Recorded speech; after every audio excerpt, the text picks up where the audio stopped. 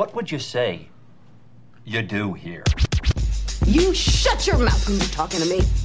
There are no more shenanigans, no more tomfoolery, no more ballyhoo. This man sucks. All right, Cartoon Casual is welcoming IAmHologram's Richard Nile. Welcome to the show.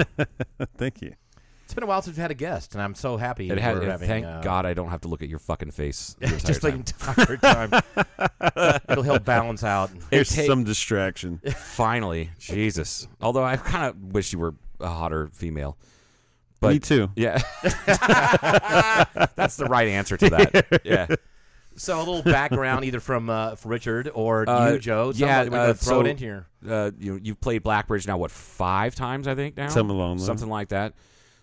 Kicked off your national tour last year at Blackbridge, if I remember correcly. And left my sandwich board signs. And that's right. Yeah, I always forget about that. Left your sandwich board shipped sign. them to my friend in Chesterfield, Missouri. It was one of the shadiest fucking things ever. I should have been cool and thrown some joints in there or something like that. I didn't think about that until later on, how nice of a surprise that would have been. So you live. Where do you currently live now? Well, stand by. Let me back up a little bit. Okay. You've recorded numerous albums, and I didn't know this until yesterday and today. So how have you been in the music gig scene, if you will, whatever? Well, I've been playing under the name of IAmHologram as an artist name, because it's not just music and performance, So I've gone by the artist name IAmHologram for 10 years this year, and July 12th will be the first time. Well, 10 years to the day, it was the first time I took the stage with that name. But I've been a musician all my life, but I haven't been doing what I've been doing like I've been doing it until the last 2 years, where I've been this has been my sole, income and making a life and traveling with it, Right. So I'm only in year 2 technically. Yeah, Joe, first time I think you saw him and I was not, that couldn't make it or something. No, you were there.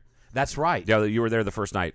I think I was there late maybe or something. Played out, yeah. It was outside. Yeah, outside. Yeah. It was really windy that day. It was windy. Yeah. In Kingman. Yeah. It's Shocking. hard to believe. Yeah. And then you came around. And I didn't really appreciate how good you were until maybe the second or third time I saw you. And then Joe goes, "You got some original stuff too, which you don't play a lot. I mean, you do covers fantastically. It's just, and you're like a jukebox in a way where you can almost play just everything. It seems that night a few times ago when you played the bingo night. Oh, yeah. And then to the tail end of the night, those guys that were tuned up, they just started throwing money at you. Like, I play some systems, play some cards, play some machine. I'm like, just did it all. Yeah, and you just kind of came with it. And I was like, this guy is like a goddamn jukebox. Right. And then Joe sent me the link to your this album we were just I was listening to a little bit more again. Not all of us are humans. Yeah. Is that what it is? Yeah. Yeah, not all of us are human. Or humans or human. Human. Thank you. Not humans.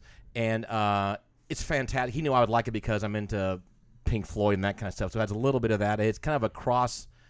How would you describe that album? Just if you had to, I hate pigeonholing stuff. I hate it. But if you had to, the way I describe it to people is just not that it sounds anything like it, and not that I'm putting it in the same category as it, but it's my Dark Side of the Moon. Okay. It's my. It was kind of like the last and first and only really concept kind of album, and or not that I can really tell you exactly what that concept is now, but at the time I had an idea. Yeah, you can kind of tell it has the same flavor. It is. There are some different pieces. There's some almost what I would call regular songs, if you know what I'm saying. Just a few, 2 or 3 of them in there, but then a lot of the rest of it's just kind of psychedelic. It's a journey. Yes. In a way, every song is kind of. I'm like, this is really good. This is really good. I kept texting Joe, "Holy shit, this album is badass." That's what I said in all caps. And I'm like, oh shit, yeah, it is. And then I also noticed with the Ghost to Breathe, there's a line in there, Out of Time, Pink Floyd Time. Yes. Yeah, I heard that. In every single one of my songs, there's some kind of reference to something. Okay. Hidden in the lyrics, but that's that's a kind of an obvious one. Yeah, it was by digging the hole or whatever. Days away, I feel in tune with everyone, and as it's been a long time since. Yeah. It's time to dig another one. Right, that's time to dig another one. That's Out of Time, Pink Floyd Time, which was a song I've told Joe about too. That one song had an impact on me in high school. I mean, I really listened to it and went, "Oh God, I am gonna get old one day." And It's what here I happens am. when you don't smoke pot and listen to Dark Side of the Moon. See, I didn't get that because I was too high listening to Dark Side of the Moon all the time. You run and catch up with the song, but it's sinking. But anyway, it's an incredible. Anyway, so that's what it is. It's your Dark Side of the Moon. Is what you described it as. Yes. Your other albums, I have not checked any of them out. You said you have how many would you call albums? I think it's upwards of proper albums probably around I think 8 or 9, and then there's like 5 live ones, and there's EPs, there's singles. And if they're written, what's crazy is like they're in like kind of an order. If you go back to like the original song "He Is Risen," and you listen from that all the way to my latest album, it's like they kind of I end albums knowing what the next album's going to be, and I try to throw in stuff from the new album coming later on. So I've connected all these albums, and of course you'd have to like sit down for 20 hours probably to listen to it all. But it's set up that way so that you can actually there's a specific order to like listen to them in. I freaking love it. I was pleasantly surprised. Not that I should have, because you're obviously very talented, but I had no idea that would be I'd be blown away like that. I can't wait for this episode we're going to do tonight. Now I kept telling Joe. Yeah, it's like Jesus. But I wrote down a couple notes here. What if your album were a visual art? It's kind of a cross between a Miro. I don't even know the artist Miro. I only know it's because of my stepmother. Miro. You look it up. It's kind of cross between a Miro painting, an Escher drawing, with some Frank Frazetta thrown in. I don't know if you know Frank Frazetta or Escher. No. Okay, we're gonna have to look this up. Joe's gonna show you the. Oh wow. So it's psychedelic Picasso. Yeah, exactly. So show him just a couple Miro pictures. So it's a cross between some of the. He's a well-known painter back. Yeah. He's Spanish. Yeah. Oh, right on. So cool. and look up Escher drawings. If anybody on this podcast currently recording right now doesn't know who MC Escher is, I'm quitting right now. Okay. Do you know MC Escher? No. You're so full of shit. Come on. No. Okay. Show me. Just show me. Maybe. I'm out. No, I'm done. I'm done. Oh, now you don't. Now you don't want to show me.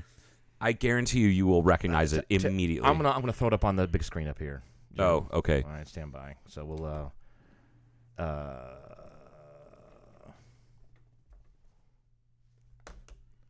right. Stand by, everybody. Oh yeah, there's we're dead all air. There's dead air, Joe. just complete and total dead. You want me to vamp a little bit? Sure. Please do something. What's the deal with? No, I'm not going to do the Seinfeld. I'm not doing it. Hey, you're from Long Island. Do you ever run into Jerry? No. Know anybody that run into him? Because I know he's still. I know he has a house there. So no, but also Long Island is gigantic. So like, I've known people that have run into Billy Joel. Oh yeah, but not Seinfeld. I feel like if I had to pick between the two of them, I would keep walking. They both seem like they could be real dicks. There's an Escher drawing. So that's him. Right he drew himself there in that find a lizard one. Metal that's sphere. Really cool. There's that. You can see these birds are flying opposite directions there. The staircase one is very well known. All see, right. I know Escher. All right. If the hand thing with the globe doesn't get him, it's the stairway. Yeah. Here's a mind fuck of a drawing. Wow, that is really cool. All right, so that's Escher. Oh, he's drawing the hands. There you go. Drawing hands. That's kind of a well-known piece, and this is I've seen that. Yeah. All right, so you're a cross between Moreau, Escher, and then Frank Frazetta, which was one of my father's favorites years ago, and then we'll I wish I were faster at this, but stand by. I said, what is this like? I was trying to figure out. So it's not quite Pink Floyd, but something else. Well, if it were visual art, this is what it would be. Oh, right on, man! I'm honored to be in that company. There we go. It's like fantasy art stuff.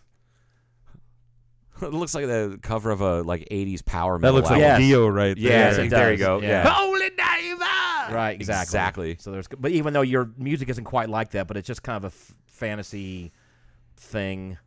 Yeah. So there you go. That's him, actually. It's a self Oh, wow.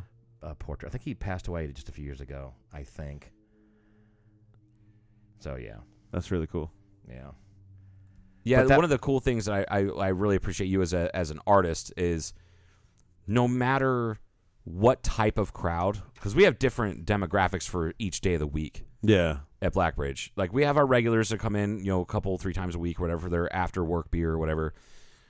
But in the evenings, they're always different, and you've played various, like, you played a Saturday night, you played a Friday night, you played a Wednesday night, you played a Thursday night last night. So, like, you're able to reel them in. Yeah. They're not turned off by it. They're like, you win them over every time. That's awesome.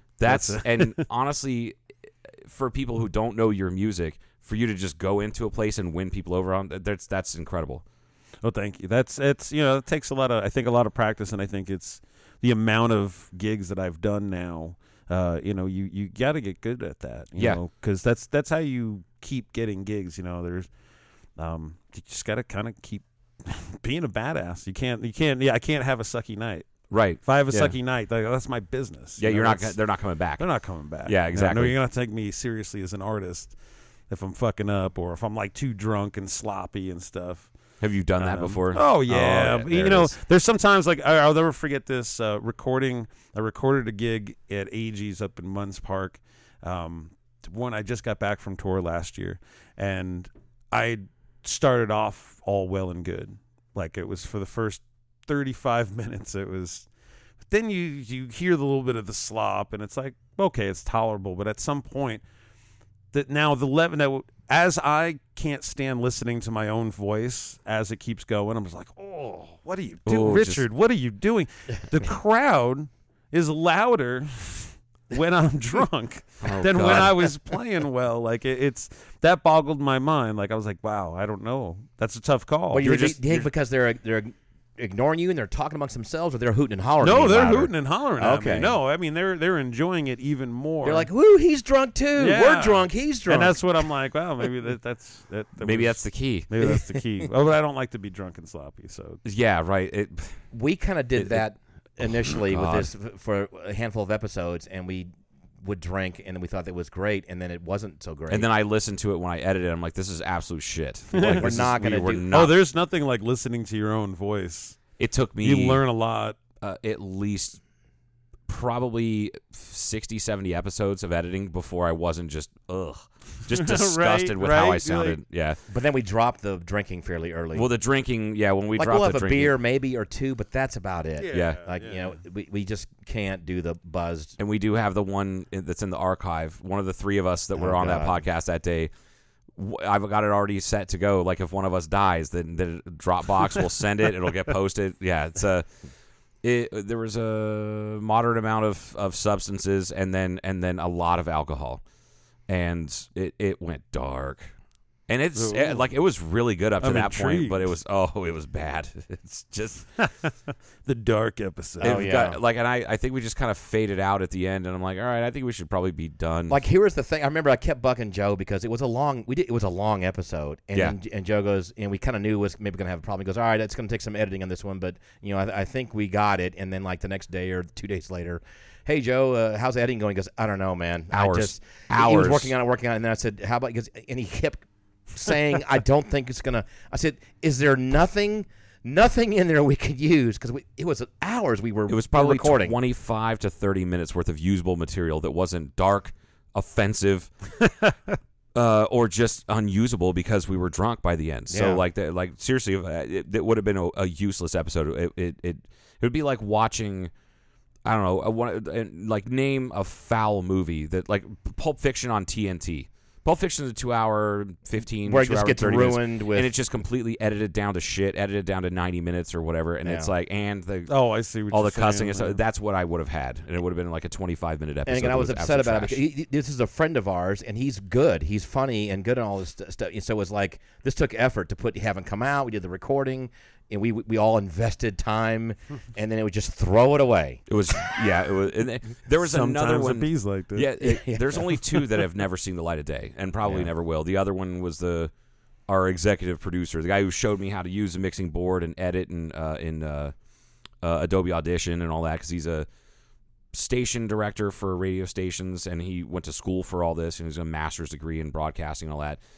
And he was a wrestling coach, and we had discussion about how the homoeroticism in locker rooms is still alive and strong. Like in that was I think that was like 6 years ago or something like that. Yeah, he was just talking about just like towels snapping like naked dudes, and I'm like, that just goes on the older you get. I think depending on what branch of the military you go in. I've never ever had that happen. Really? Yes, I don't know where other people have taken showers and stuff, but that has never happened to me in my life, and I don't want it to happen. I know. I was going to say, now you wish it. No, you probably don't. No, I don't need that. Nope.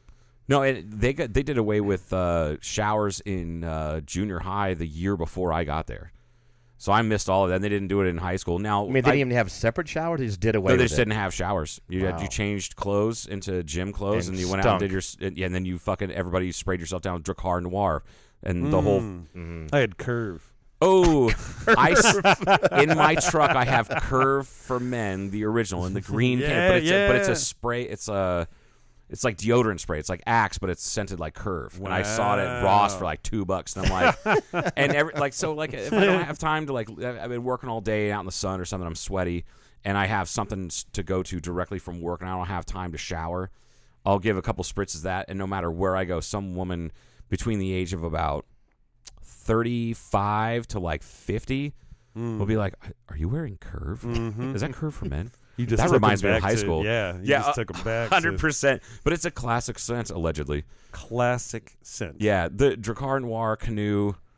God, I can't believe people. Brute. That was another one. Brute. I was into Brute. My whole fucking junior high smelled like that. All 12. Of those. Polo. I remember Polo. Yeah, Polo. Yeah. That's a classic. Yeah. That was my buddy. He was a Polo. He's a Polo guy. Classy. I was the Brute, then Curve. But that was because of my like high school girlfriend. That's what she got for me, so that's what I wore. That's exactly what you wore. Yeah. Have to. Obligated. What did you do before you were doing this full time, making money doing this? Like you were still doing music, obviously, and a musician, but what was your stuff that you did? I've numerous done things, probably. Yeah, I more recently I'd worked for Kroger. Okay. Before that, I had worked at wholesale for like bongs and hookahs and stuff. Like I serviced smoke shops. I was a sales rep. And before that, I ran a club in Scottsdale. Before that, I was in the military. Oh, what branch? Army. And where and what and? Well, I didn't go overseas. I wasn't like but I did what I did was stateside. But I did military intelligence and psychological operations. Oh. Psyops. And then before that I was a piercer. Before that I had You were a piercer? Yeah. I was a piercer at a tattoo shop. Holy shit. Before that I had my own business doing tile and stone and cabinets and stuff. Jesus. And a little bit of everything. Yeah, I've done. What was the moment? I mean, was there a moment when you said, "Fuck it, I'm going to do this"? Or was it like a thing, or just kind of slowly evolved, or said, "I'm done. I'm going to try to make this happen"? Well, I've always done music, and I just I didn't really like performing, and I've been doing it for the last 10 years now, constantly, or consistently rather. And it wasn't really until like 2 years ago where, and we were talking about this last night, where that Thursday, it was March like 5th or something like that, 2021, and I got laid off from Kroger. And then the next day, my mom's husband passed away in New York. That's right. You told me that. And then I hopped in my car the next day, and I drove to New York in like 2.5 days, and to be with her, for everything. And I ended up staying with her extended, and I hadn't been back to New York in like 10 years. And I was like, man, I really gotta, she's got nobody now, so I have to come back. And the only way I could figure on doing that as well, now I don't have a job, so I better make music my job so I can go across the country and see her at least every year or something like that. So was your first public gig after this, was it in New York area, I assume? No, I had started to play like locally in Arizona before then. Okay, gotcha. It wasn't until I didn't play New York until it was maybe later that year in 2021. I had never performed in New York under the name IAmHologram, even though I'm from there. But it's something I came up with in Arizona. Right. So it kind of gave you a chance. I mean, this was a bad thing, but it gave you a little, since you got laid off and you were there, you could kind of, as you said, kind of get your act together and figure out, okay, I'm going to make this work. You were able to have more time and put more energy into it to make it kind of, to try to push forward with it, I guess. And I would never have been prepared before that for the work that it actually does take. I got into music and I wanted to make it because I thought that would be the easy way out. Like, these guys kind of that that song with the MTV thing. Working for the weekend. That's not working. That's the way you do it. Like I thought if I played guitar, like I wouldn't really have to do it, but now we got to do everything these days. You got to do, I do all the graphic design. I do all the recording. I mean, I write all the songs. I book all the tours. I do the website. Do you have anybody else playing on your stuff, or is that all you? That's all me. Holy shit. Well, except for my latest album, there's my buddy does the drums, but I play everything and sing everything. But that's impressive. On some of the later albums after Not All of Us Are Human, like Neoloa and Calculating Mythological Equations, those two are both stream of consciousness. All of me doing everything, and I at this point I had keyboard on the floor, I have a drum machine, I have my vocal processor, I have a wah-wah pedal, I have I could do drum fills by stepping backwards on these pedals. Oh my God. I have a table of guitar effects and vocal effects. I can do backwards looping for the voice and stuff like that. And but do you lay down tracks separately too? Or no, this is just all live off the top of my head. Wow. And it's almost like one huge song and little suites.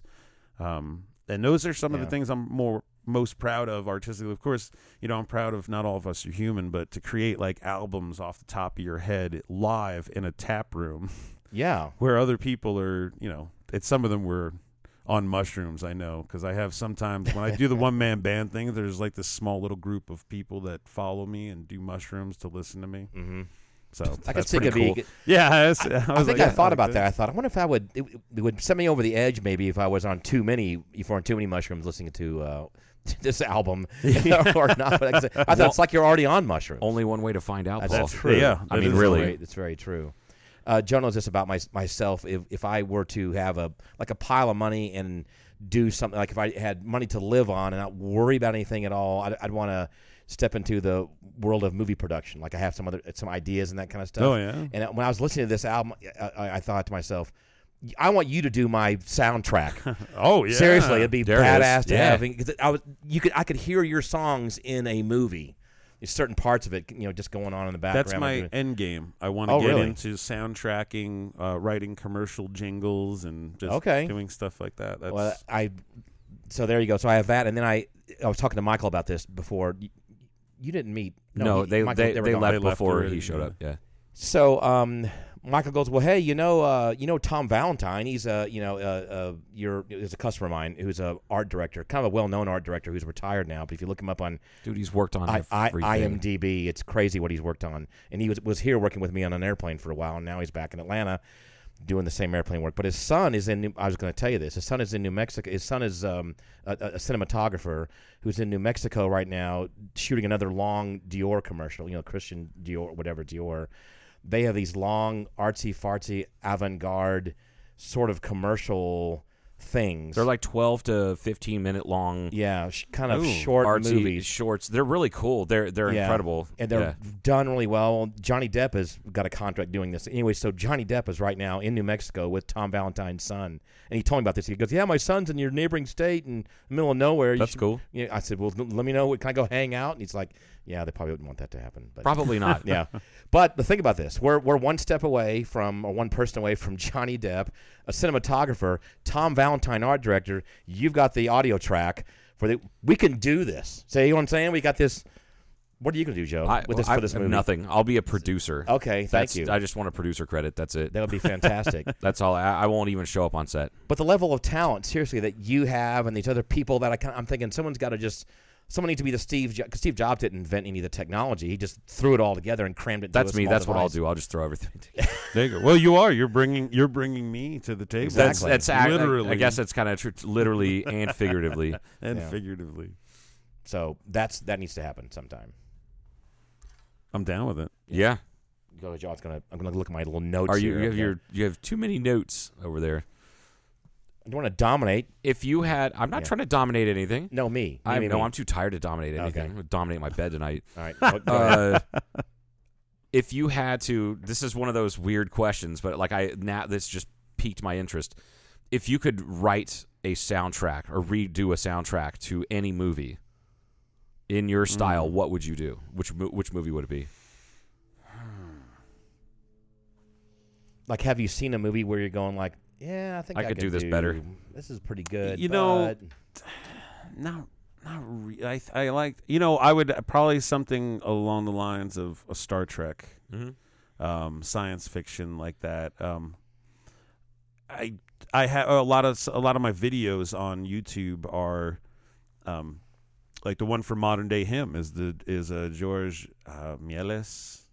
I'm probably mispronouncing that, but he was a French director who did Man on the Moon, from 1902 that was used by the Smashing Pumpkins. Oh yeah, for the Tonight video, and I was there.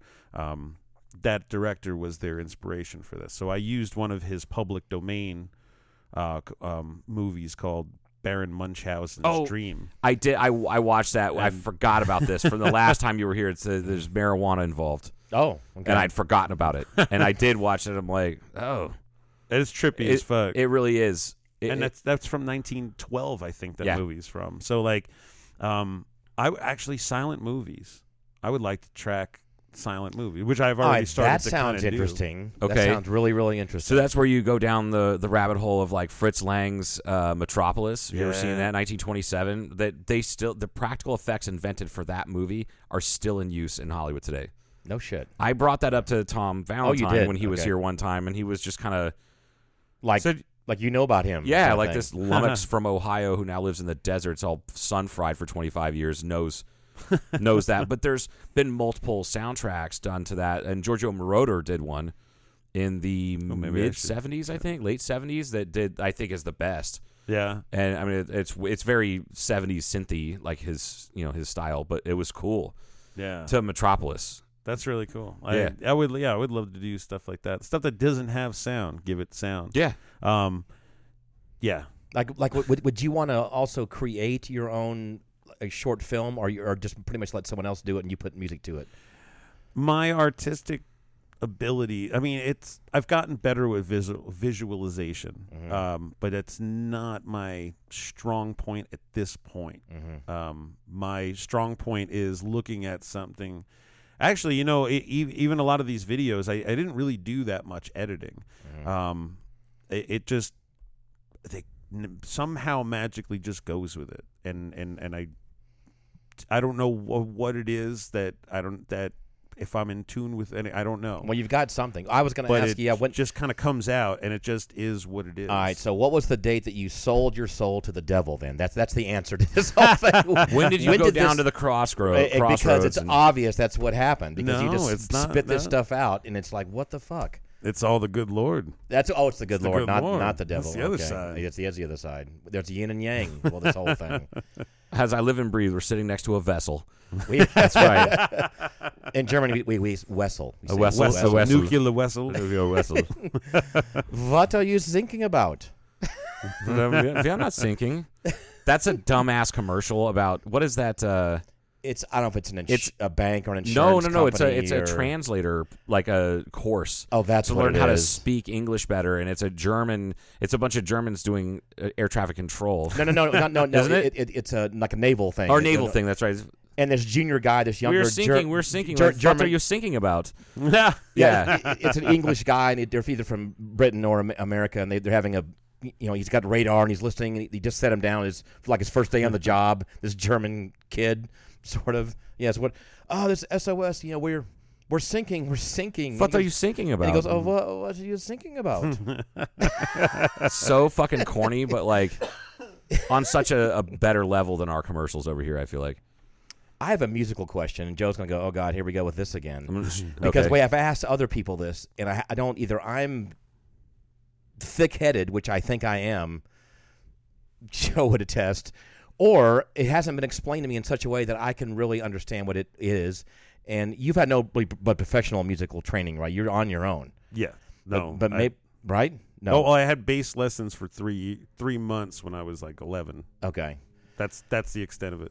All right. So musicians, like people that are learned in the profession, will hang out in the studio and go, "Oh, let's change the key. We'll go to a key of this, or C or sharp, whatever."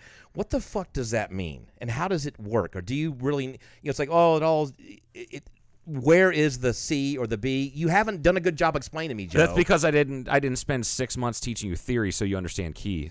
And Okay. key signatures. That's really the. And it's okay if you can't explain it. Well, it's because- just the key. They're talking about the key of that there's notes and scales. Yes, And yes.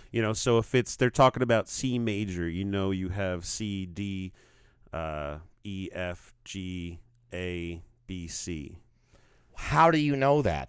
That's just in like lessons, and that I did learn that in the lessons, and you can pick up like kind of like a beginner's music. Mm-hmm. And that's one of the first things they're going to teach you is the scales. Okay, so and what notes go along with the corresponding. okay, so if you have say C, you chose C major. So does that mean that these other notes that you called out sound good with that note? Is that how that works? The frequencies are harmonically and gotcha. mathematically they because when you say that the note C, Okay. it's not just one note. There are several other frequencies that come together to form what we hear as C. Just like when you're on a piano, and each key as you go up or as you go down, there's more than one string. Some of them have 4 different tones. That's true. You can you have to tune that the hammer strike back behind them when you specifically. look at the thing. Yeah, and that hammer strikes it once, and all, let's say, 4 of those frequencies resonate at C. So it's not quite a note as much as it's a few frequencies put together, kind of like colors in a way. Okay. The spectrum of the colors, the frequencies, because they all resonate with megahertz. Okay, so it's kind of like certain colors that are different. The opposite on the what's the color chart? color wheel. Color wheel. Yeah. Thank you.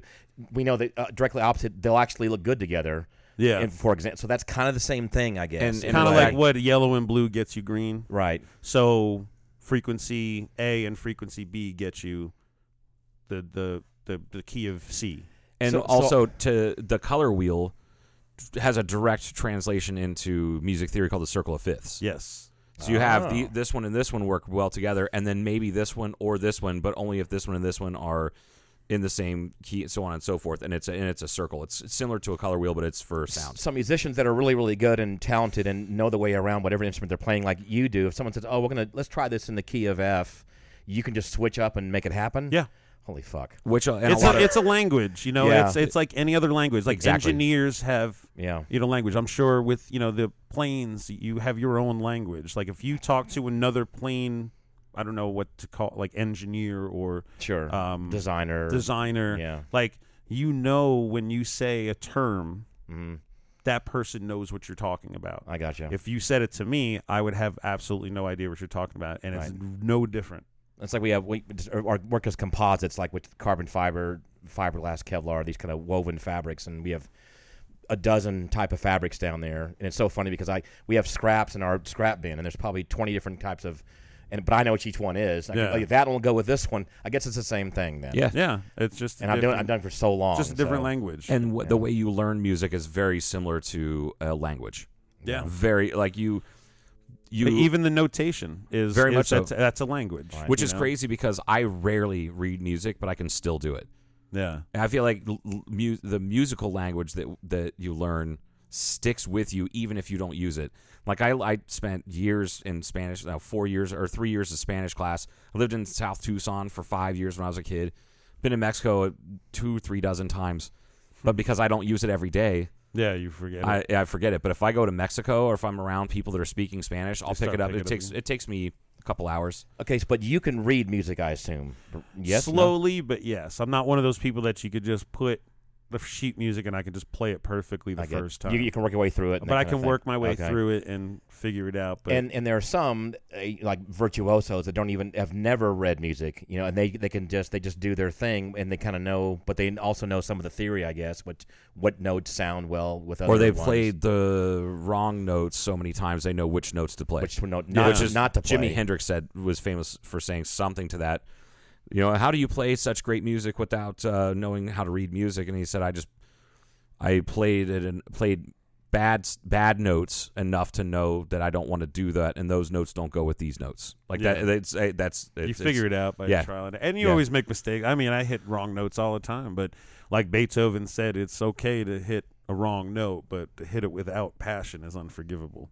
I love that quote. I forgot about that quote. You got it, and you got it. Like you could tell it's by accident. So, oh fuck. Yeah. So, yeah. And if you really that fucking, there's sometimes, especially like on the improv stuff, where I'm like, I hit a note that I didn't think I wanted to hit, and then I just repeated it, and then it sounded like part of the song, and it was no longer a bad note. Right. But that doesn't always happen that way. It's got to mathematically and harmonically, it's got to reconcile itself like any equation. Yeah. So, and that's where the bad notes really are, is where you don't resolve the equation. Do you also play keyboard stuff? Any piano? I play it with my toes. Okay, fine. That's how good he is. That's my flex. I could play piano. You can do that seriously? Oh, yeah. I can get up to four notes at a time. That's how Not All of Us Are Human is recorded. It's a drum machine. I do the drum machine, the keyboard, the one acoustic, and a vocal live. And all the effects on the voices, that's all me fucking with the knobs. There's no I'm having a hard time wrapping my head that you do this all at one shot. Yeah. It's fucking... It's like what's the guy years ago would have the thing banging in his knees? Like the one-man band? Yeah, the one-man band, yeah. It's the same thing, but electronically. That's how people actually... when I say I used to always just call myself a one-man band. They're like, oh, you got like one of the bass drum on your back and cymbals between your legs. Kinda, right? Yeah. But it's way cooler than that. Yeah, it's totally shit. And now here, you want to hear something crazy? So 12 years ago, I started having grand mal seizures, and I lost my ability to play music. Wow. And I started, actually, my buddy Levi from Black Hole. So he was telling me, he goes, dude, why don't you play to a metronome, like on your guitar, to get your skills back? And I said, all right. I said, but I hate doing the fucking, like, I got a drum machine I'll play along with. Mm-hmm. So I sat down, I got really high, put the drum machine in front of me, and I just started kind of jamming along, and just to get my kind of chops back in a way, And then I was thinking, man, I bet you I can fuck with this with my toes. So I put it on the ground, and I wrote a song with just my acoustic guitar and this drum machine. I'm like, oh, man, that's cool. Maybe I should get a bass. And I look over, and I see this Casio keyboard that my friend gave me in the corner, and I put it on the floor, and I play with it with my left foot. So now I'm sitting on a chair, got my left foot, got my right foot, got both of my hands, and I'm thinking that put my brain back together after my first grand mal seizure. Wow. And that's an amazing kind of a medical thing. You know what I mean? It's like a thing, making new neural pathways, I guess, so it's a big negative thing that happened to you, and then through a conversation with your friend, and then you said, fuck it, I will do it this way. Yeah. I mean, you're like a glass is half full, or you're not very defeatist, obviously. No, absolutely. I fall down, but I get back at the fuck up. I guess. That's just an absolutely amazing thing. And at the time, that was so overloaded, like it was so difficult for me in my brain. So the fact that only, 2 years ago, when I was talking about the albums Neo Loa and Calculating Mythological Equations. So now I went from just the keyboard, the drum machine, and acoustic guitar and singing to having all those effects and all those pedals and Ableton up and another keyboard, the Chaos Pad, the drum machine goes through that now. Like, I came back from that, so I could have never have done this before my seizures. Like, that's how the music has healed me, to the point where I listen to old stuff and I'm like, damn, I would have done that a hell of a lot differently now. Like, wow. And I could do it better than I did before. Well, I have a tremendous amount of respect for you. And like I said, when I heard this album, which is one of many that you have, I kept telling Joe I cannot wait to talk to him about all this stuff like that. And I asked you yesterday also because I didn't know any of this. Yeah. Now I sound like an idiot, or it seemed like if I can wind back yesterday.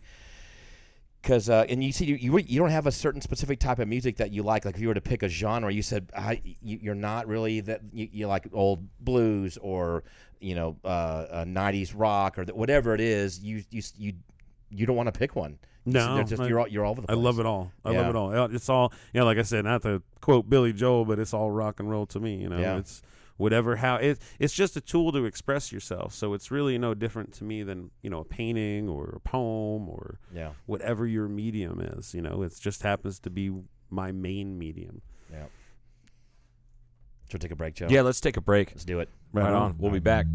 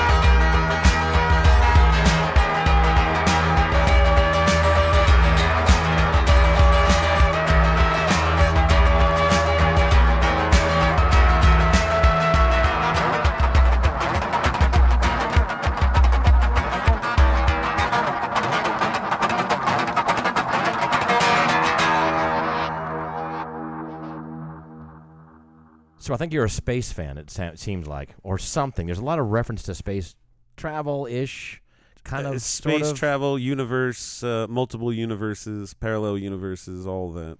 And I think that's why some of your music has that sort of feel and words. Yeah, Words. Thank you, Joe. Thank God it's got words. It's got words. Jesus. Like your last song. What's its? What the fuck? Godspeed, John Glenn. Glenn. Yeah. The last piece on that. Yeah. Anyway, go ahead. I'm sorry. Oh, no, I was just saying, most artists are trying, I think they try to connect with their audience, and I am just, I don't want that. I'm not trying to connect with anybody. What I try to do is connect people to, or remind them of their connection to the space and the universe and our galaxy and everything, that happens in it, is like, it all affects us. Given the opportunity, would you go? Oh, by far. Oh, yeah. Yeah. Okay. Don't put me on a mission to Mars though, because Right. I'll kill everybody when we get there and take over the planet. And Okay. I may only rule it for another 24 days, but hey, I'm gonna have my own planet. You'll be top dog. I would do a 6-month trip to Mars by myself, Right? and Yeah. just be like, chilling for out. some peace and fucking quiet. Yeah. Yeah, I'd be the guy that only brought like 4 books, but like everything Spotify, everything down like 50 terabytes just downloaded to a hard drive. It'd be fine. Finally get around to listening to some audiobooks. Oh, they'll have a string of satellites going to Yeah. Mars and they'll monetize that experience for sure. So I guess where the Artemis, the crew is going to not be dropped off at the moon next year, but they're going around the moon. Yeah. I think next year. Cool how we did that in 1967. I So, know. Yeah, step it up a bit. I know.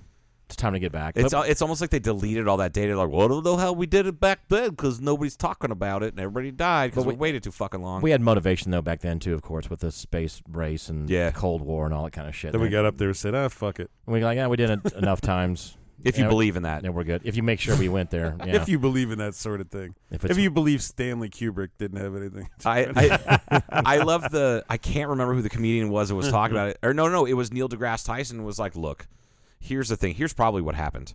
NASA hired Stanley Kubrick to fake the moon landing. But it was going to be so goddamn expensive to fake it. He's like, it would be cheaper for you guys to just go to the moon. I thought that was a funny fucking joke. That's a great response for like an astrophysicist to be asked about, did we really go to the moon? Right. Like a ridiculous question deserves a ridiculous answer. Sure. Yeah, I fucked with a moon landing hoax like denier guy. Yeah. At Blackbridge. He's known for being kind of a fucking weirdo, and I only see him like every 4 or 5 months. When he comes in, I'm like, oh, you guys strap in. This guy's a ride. And he's other conspiracy theories. Theories also. All of them. All of them. Yeah. He is one big walking Mel Gibson conspiracy theorist. Right. But he said something about, he's like, yeah, the moon landing. Nobody did that. I'm like, you believe in the moon? One up you. I'm fucker. like, that's just the back of the sun. That's just the fucking. That's why you see it at night. That's a big ball of cheese. Yeah. Yeah. And Makes me he's hungry like, every time I look at it. where did you hear that? I'm like, Alex Jones. And just dropped that, and he's like, I got to look that up. I never thought about that. Maybe the moon's not even Do you real. believe in the moon? That's That's such like a butthead thing to say. You believe in the moon? Believe in the moon. You're stupid. What a dumbass. Which is like the kind of the best way to fuck with those people. It's Kinda, like, yeah. But that guy, like, it didn't backfire. It kind of backfired because I wanted him to feel like he was being ridiculous, but he just took it to heart. He's like, holy shit, I'm going to do some research. I'm like, yeah, man, you should Google, does the moon exist, and see what happens. There are people here locally that not that many, of course, but that think that we have buried like flying saucers in an underground village or city of aliens underneath right out here. Oh, I wish. This is what's going on. Oh, right here. Here at this airport. Here. Yes. Is that what that little ladder going down out there goes to? Not supposed to talk about that. Not supposed to talk about that. Out there by the Delta. Here come the black helicopters. Here they come. Yeah, how can you hear the it's black suddenly helicopters? getting bright out again. Like, do you guys smell that? And then we all pass out. Yeah. Shit. Does Smells this like smell almonds. like chloroform? Does it smell like chloroform to you? Yeah, we could take a big whiff of that. The thing So there was this woman, or this girl, woman, whatever, that asked me this, and she's she's that Van really Haagen-Dazs Yes. lady. Yeah, she's got a last name that sounds like Van Haagen-Dazs. right. So she started asking me about it. I'm going, no, I know nothing. There's nothing going on out here, and they said to be ridiculous. And then she kept asking more and more questions, and I would just laugh at her, and I would say, you can come out and look wherever you want, and then no matter what you say with conspiracy theorists, it proves more that I'm even deeper in the conspiracy because Yeah. the way I was denying it. How and much going, are this those- is just stupid? Hey, how much are those deep state checks that you get every month to get Exactly. deep into that? And because I conspiracy? would bring that up too, like they're buying my silence, ha ha ha. She goes, I don't know what they're doing. I mean, she was dead serious. Holy shit. There's a handful of sun-baked folks out here that I've talked to. I'm like, there's probably no aliens there. And then I tell them, but I'm telling you, I guarantee where there's aliens. Dayton, Ohio, at Wright Pat Air Force Base. I'm like, really? Yeah, that's where they moved the bodies and the flying saucer. They moved them up to the flying saucer went up to Area 51. The bodies went to a hangar at Wright Pat Air Force Base. Seems legit to me. Yeah. Well, that's like that's been going on for 50 years. Like that conspiracy story, theory, yes. that story has been going. Yeah, it goes back to the 70s. I used to be more into conspiracy theories until one day an artist friend of mine, and I'll never forget this because it changed my life. He goes, "You know how you can tell that they have nanobots in the rain?" I said, "No, how?" Oh. He goes, and he's smoking this vape pen. It was at the Rhythm Room. I'll never forget this in Phoenix. He's smoking his vape pen, and he goes, "Well," he goes, "what you do is you take a glass of red wine, right, and you put it in your mouth and you swish it all around. Then you spit it out into a petri dish, and then you can see all the nanobots." And I'm like, "Really?" I'm like, "Did you do it?" He goes, "No. Why? I don't want to see that." And then he goes to hand me his vape pen. I said, "Dude, I don't want what you're smoking. I don't know. No, I'm like, at least try it the fuck out before you go telling people. You know, I fucking love. I it's kind of like conspiracy theories. I treat them like gossip, where I'll never put forward gossip. Most of the time, 99% of the time, I don't push gossip forward. But I love hearing it, and I love ridiculous conspiracy theories, especially since sometimes, because we talked about this actually on the podcast of maybe a month or two ago about certain conspiracy theories that turned out to be actual fact. Yeah. Like, that's like for the sure. LSD experiments on soldiers and the CIA yeah. trying to use it for mind control. That was always like, I thought I was like, that's completely plausible, and then it was. And what's his name? The fucking Unabomber guy was part of that. Yeah, Ted Kaczynski. Yeah, he was part of that. Part of that, which he was experimented on. Yes. might have been There's some things, and this is just from my experience in the military. There are certain things that I don't want to actually talk. I'm not trying to out any information. Mr. PsyOps person But over there's- here. I was there's- gonna say you there's probably certain can't talk things- about that stuff. There's certain things that have been in our history in the last 20 years that I feel like I know. I've heard the true story, and the only reason why I think that is because I've never heard a conspiracy theory pointing to the things that I know. Yeah. And that's what makes me think I actually have heard parts of the truth of certain Right. things. Because none of these nuts have got anything right on any of these things. Yeah. Some of them are like they got an idea, but it's not. They have no idea how real- deep and that pyramid goes. I'd tell you that some of the things I know about some of the things are fucking scary. Like you don't want the public to know that we are caught with our pants down. Right. You know what I mean? Like it's just they have to sculpt the stories in certain ways. Yeah. To save face as a country, you know, and it is important to national security. It really is. Well, I've had now. Well, you're like the third friend that I have that worked in psyops and certain types of military intelligence, and they've all said the exact same thing that you just Really? said. That one of the biggest things about national security is keeping stability at home. Yes. And not allowing the public embarrassment of either armed forces or intelligence community or whatever. But also that, you may hear oh yeah, there's UAPs. You have no fucking idea. That's just a little tiny tip of a gigantic fucking pyramid that goes very deep. Oh, yeah. And I'm sure that stuff exists, and I'm kind of okay not knowing, but man, I'd love to know. If I could choose to say, all right, do you want to live to be 90 and not know any of these secrets, or do you want to die at 70 and know all the fucking secrets? And I'm like, kill me at 69. They're I fucking want to know. There are customers of mine that work at Edwards Air Force Base and Area 51, out here, and I know, I don't know what they work on at all, but there's at least several of them that won't even, if I ask them, well, just tell me if it's a manned aircraft or not, they won't even, they can no. They just kind of stare at you blankly. I'm not going to tell you anything what we do at all. Don't even ask me, Paul. It's Now, okay. Last time we left, when Ann and I left last time, and we were driving through the desert, all of a sudden there were these 3 lights in the distance, and they were almost like dancing. Mm-hmm. And then all of a sudden there was 6. Then there was 9. Then there was 12. And they all were in the sky, dancing around. And I'm not saying what I, Sure. I don't know what it was. Right. But, they were all in unison. And then all of a sudden it was like almost they flipped, and then all the lights went out. Wow. And that was it. And it was... You see so much. That was one of the weirdest things I saw shit out here in the sky like that. All right, so what do you have an opinion, or can you, depending on how I ask this or what you say about the whole Tic Tac thing they're calling the Navy sightings of these UFOs, this kind of shitty film they had. The Navy's been out and they have these black and white films of these objects and they underwater, and then all these fantastical things they do. The guys have been on, the Navy guys have been totally on. violates the laws of physics. Yeah, like these are. Have you heard of this stuff or not? Somewhat. Yeah, and it's because they say they don't know what it is, and the U.S. government came out and basically said we're not sure about this, right, Joe? Didn't they say this? Yeah, they said we're not. And I'm thinking, why is this not on the front page all the time? They all know. I was going to say they probably. So the really question is it military? I think Neil deGrasse Tyson says it's all bullshit. I think he says this is not alien stuff as far as he's concerned. It's something else. I don't.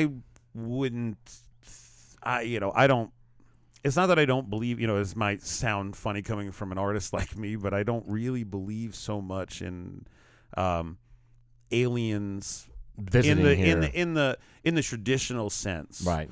Where there are little green men that come on spaceships. I mean, it's like that Fermi paradox. Oh yeah, where the likelihood of a humanoid or other species evolving to the point where they have technology to traverse interstellar in their lifetime.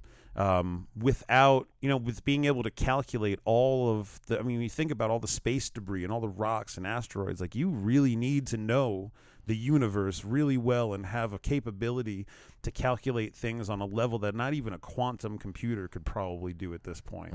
So they have to be that far. And the fact that they did not use that technology to destroy themselves before they got, because that takes a lot of, like we're trying to do, or in a way. Yeah. Well, and that's where Fermi came up with the Fermi paradox, was definitely during the Cold War. And it's like, there's no way that what is the other? They're either so far advanced that we're not even a blip on their radar. Just like when we walk past an anthill, we don't give it any mind.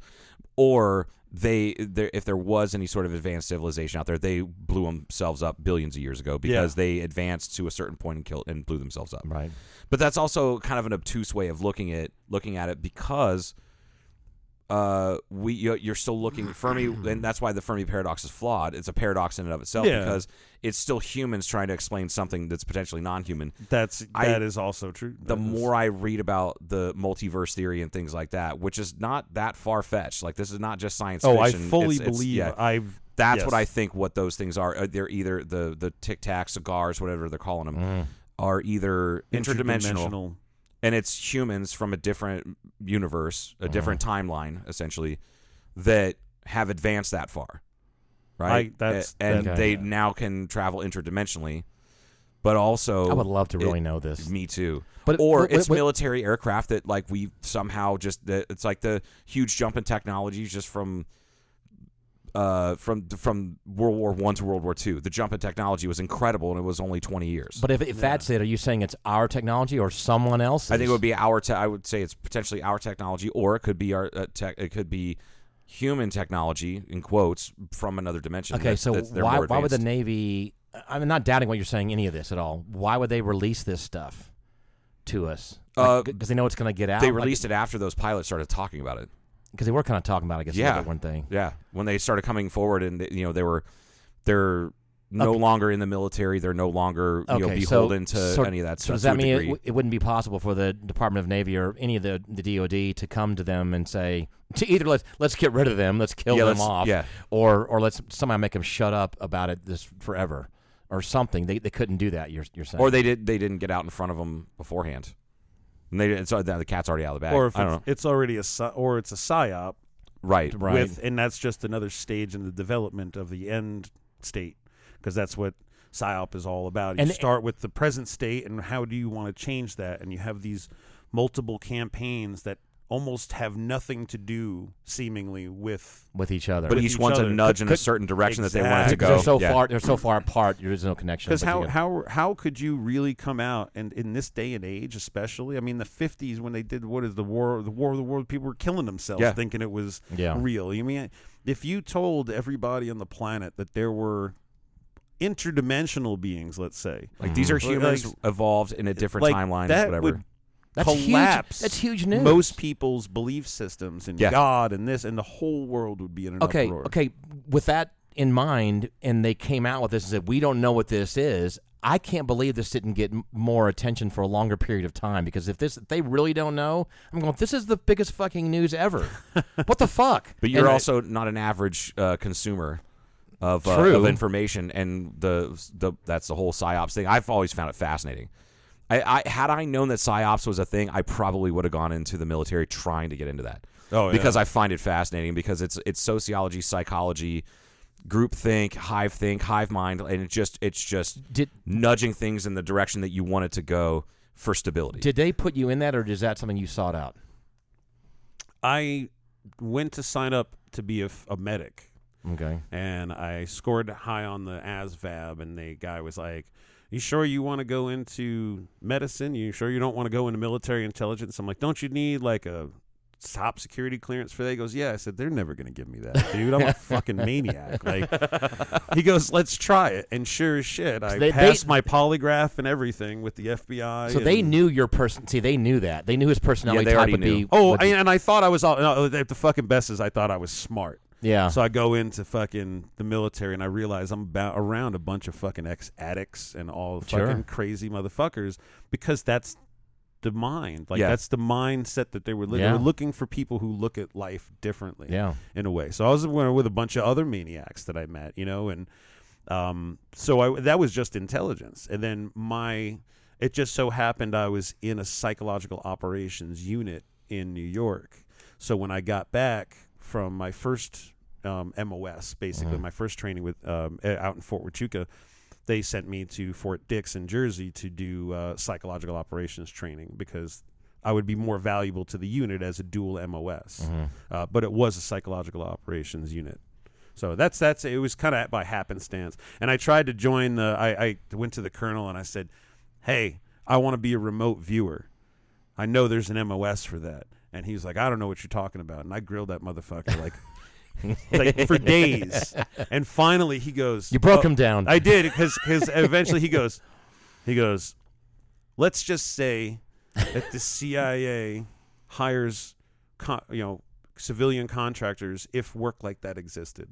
He goes, there would no longer an MOS for that. And that was his answer. And I was like, oh. So they kind of admitted that it actually is a real thing. So remote viewing is a real thing, but they hire civilian contractors who have been, I don't know, maybe trained to do. I don't know if it's like men who stare at goats or whatever. But I have that same patch, that sword with the lightning bolt. Like, that's my patch. Oh, that's cool as hell. So I have So part of and that movie is actually based off of some sort of truth. They really were looking for psychic warriors, and what they found was something weirder. Which isn't that the best? Which I experienced in Montauk, the hidden base in Montauk, which is not so hidden anymore. Yeah, Camp Hero. So I've been there, and it was funny because I went there as a kid on acid, sneaking onto the base, and then went back there as a soldier. So here's what happened: is that he didn't really join the army; they psyoped him into it without him even knowing about it. That's exactly what happened. Yeah. And then my seizures I started having after these experiences. Oh, there you go. See, and it turned me on to being a musician again and an artist, and try to go out and use my frequencies of things that I've learned, because I didn't learn it. What we were talking about, frequencies and how they affect people. I didn't learn that from music. I learned that from psychological operation. This is why you're so goddamn good at fucking music and this kind of shit. This is like starting to explain a lot here. I think you hypnotized us into this podcast, I'm pretty sure. Yeah, we're not in control. But he's here. You're part of the underground alien stuff that's going on around here. Yes. That's what he's making sure we're not going to see one day like they have with Jerry Garcia, where they're like, oh, he was a CIA operative. Like that'll come out about me one day. And you'll have I hope so. Like, I knew that fucking guy. Like, oh, and then the CIA is gonna be like, sir, we'd like to speak to you. And like, hey, I wasn't remote viewing that chick in the bathtub. I swear to God. I'll tell you, I go nowhere that they didn't want me to go to begin with.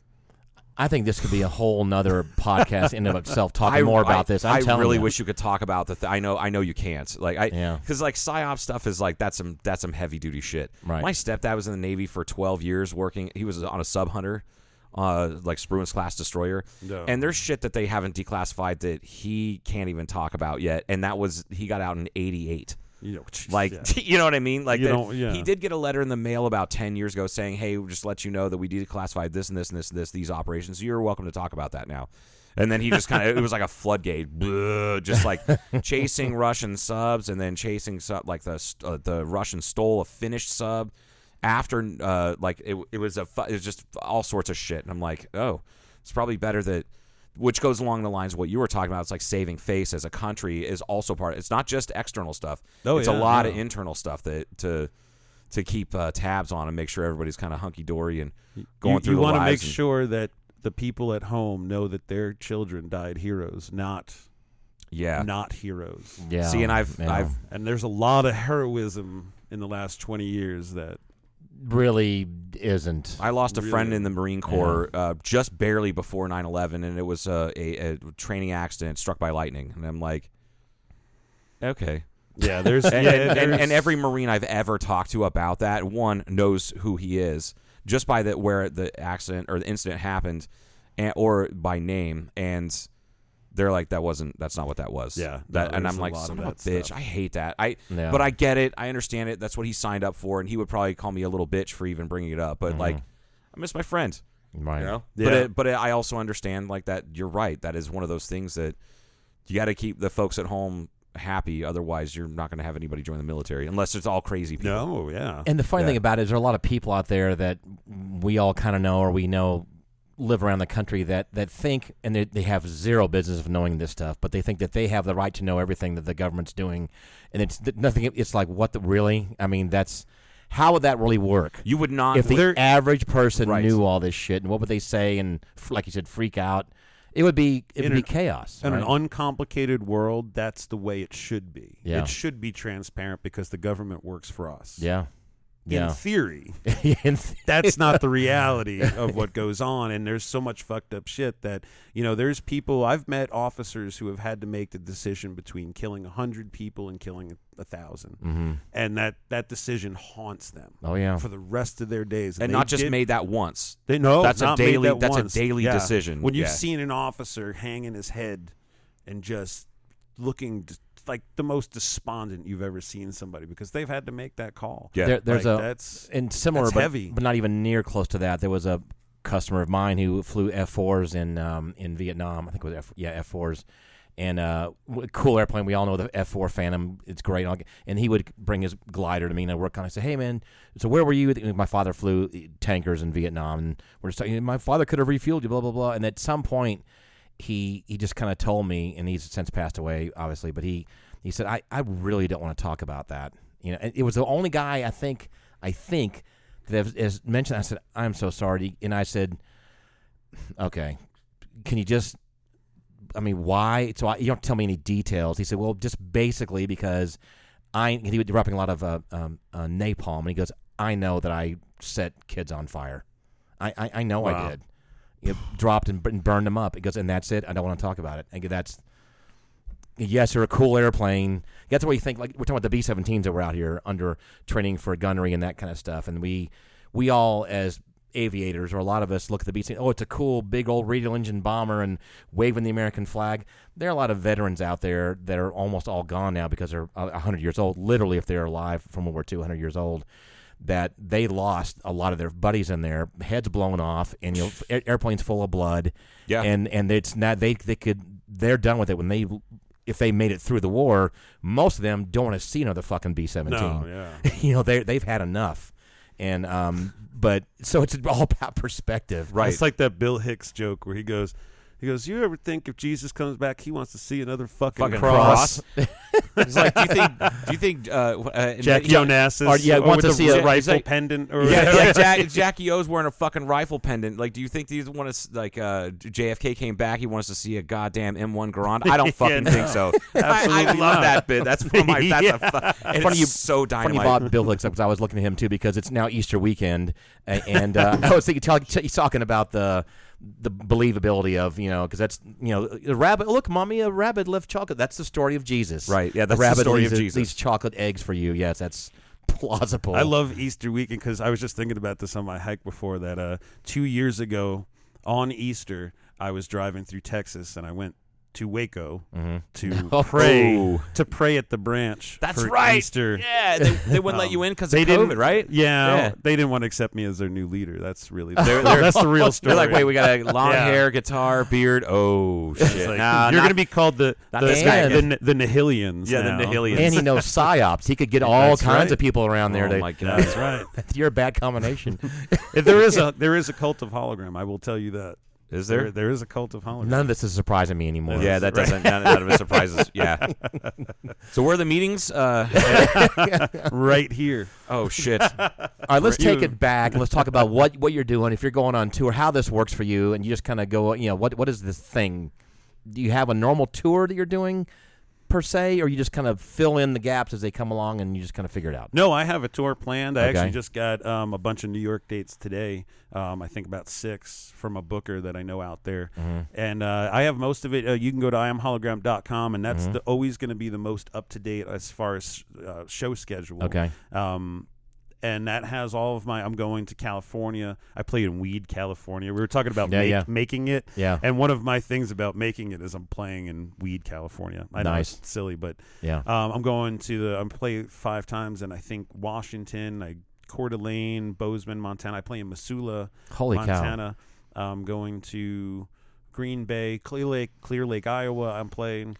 Ooh, you're in a Clear Lake. Yeah, I was there You're last driving. year. Oh, that's right. Yeah, I So remember. this us whole talking tour about is all driving for you? Yeah, I'm living out of my van the whole summer and holy crap. partly into the winter. So when are you coming back through this area to where you could play? It's going to be a little while, isn't it? Well, I May? play here in May. Yeah. Okay. And then I don't come back here till Thanksgiving weekend. I think. Wow, I'm you'll be gone booked for a while. out here on that Saturday after Thanksgiving. But And you actually live where, though? Like if you were to call what home? You're homeless, basically. That's fine. kind of. I mean, I'm not have, laughing. I'm just saying. I have places to live you're- all over the yeah, place. so you're just gone so much. You Yeah. don't really have a Yeah, I have my stake in stuff the at my ground. dad's house in West Phoenix. Yeah. So I guess if I have any central, it's just I guess where my shit is stored. I don't think And it's not practical for you to actually have a house. absolutely not. It's You can't- overhead I don't need Yeah. and don't want. And people are going to be breaking into it. Who knows what's going on? as that a kind of shit. business, it doesn't make sense It makes for me. zero sense. At But this but point. but Arizona's kind of like your home territory, if you will. I love the Southwest. Yeah. Arizona, New Mexico, Nevada. It's hard to beat it. I mean, as far as the sunsets, low humidity, all that kind of stuff. It's just it feels like the desert just feels like home to Yeah. me. It just I go to the East Coast and it's a different energy. It it's is. Yeah. especially New England. There's like an old witchy kind of thing, and I like the ancient energy. I like, and not that they don't have it, but it feels like a newer energy in the last 400 years almost, Yeah. as opposed to out here where it's thousands. There's It's some so of these- strange to me because I have the opposite feeling about because everything Yeah. out here is so fucking new. It's Well, I so get- all right. Well, new for that American. The houses American, are new. American New new, for, yeah. for as far but when you go back to like you were talking about one of the nicer areas of Brooklyn is presumably one of the Yeah. older areas of Brooklyn where people park on the street and then one car can fit down the street. Yep. That's because it was designed for fucking horses Yeah. and buggies. You know what I mean? And I love shit like that, or like old tombstones in Ohio. Like I found like people that fought in the French and Indian Wars Yeah. that died and were buried in these cemeteries. That's incredible to see pre-United States shit. But out west, everything is so new until you dig a little bit deeper and you start hanging out like the barrio neighborhood of Tucson. That's There's kind of what I'm like that's what I'm foundations of talking- buildings there that are like 800 years old, predate That's what I'm Colombian. saying, Yeah, it's fucking nuts. And I didn't know any of that stuff. If you go to the San Javier Mission, it predates. It's 200 years older than the United States. That's cool as shit. To me. Right. That's awesome. Things like that. But then like Chemehuevi, Montezuma's Castle, the Montezuma's Well. Like Montezuma's Well is one of the coolest places I've ever been to in my entire life. You can just kind of feel some energy there. I've never felt any energy in Sedona. It's usually car exhaust in front of me. But you go like 20, 30 miles away, fuck yeah. I don't know. Yeah, the vortex. I'm not a big. I believe in the vortexes, but I don't believe that they're really in Sedona. And if they are, that people have kind of poisoned the well. They're just leveraging it. One of my favorite Western writers, Edward Abbey, in the 70s said if there ever were any positive energy vortices in Sedona, the tourists have sucked them dry a long time ago. Oh, and yeah. he said that in the 70s. Oh, so I'm it's... so glad the poor man died in 1989 because he would be real pissed if he went there now. Oh, my God. Yeah. Just a bunch of tourists thinking, it's kind of like Hunter S. Thompson talking about like Timothy Leary's downfall was in his thinking was thinking that you could sell people enlightenment for $5 a hit. Right. And that's it's just a monetized Yeah. mind expansion. Like, I'm spiritual now because I walked barefoot on the vortex. I'm like, no, that's No. That's no. That I'm not saying it's not a first step. But that's like your baby step. You're now a fucking zygote in the fucking spiritual realm. Right. Like, You need to keep leveling up. Like, keep going because there's more work, and as you get more and more, whatever you want to call it, evolved. There's more work to do. You're still a zygote. It's you're not. You don't graduate till you die. It never stops. Then you get your next job. Yeah. Then there's the next job. The next level. Yeah.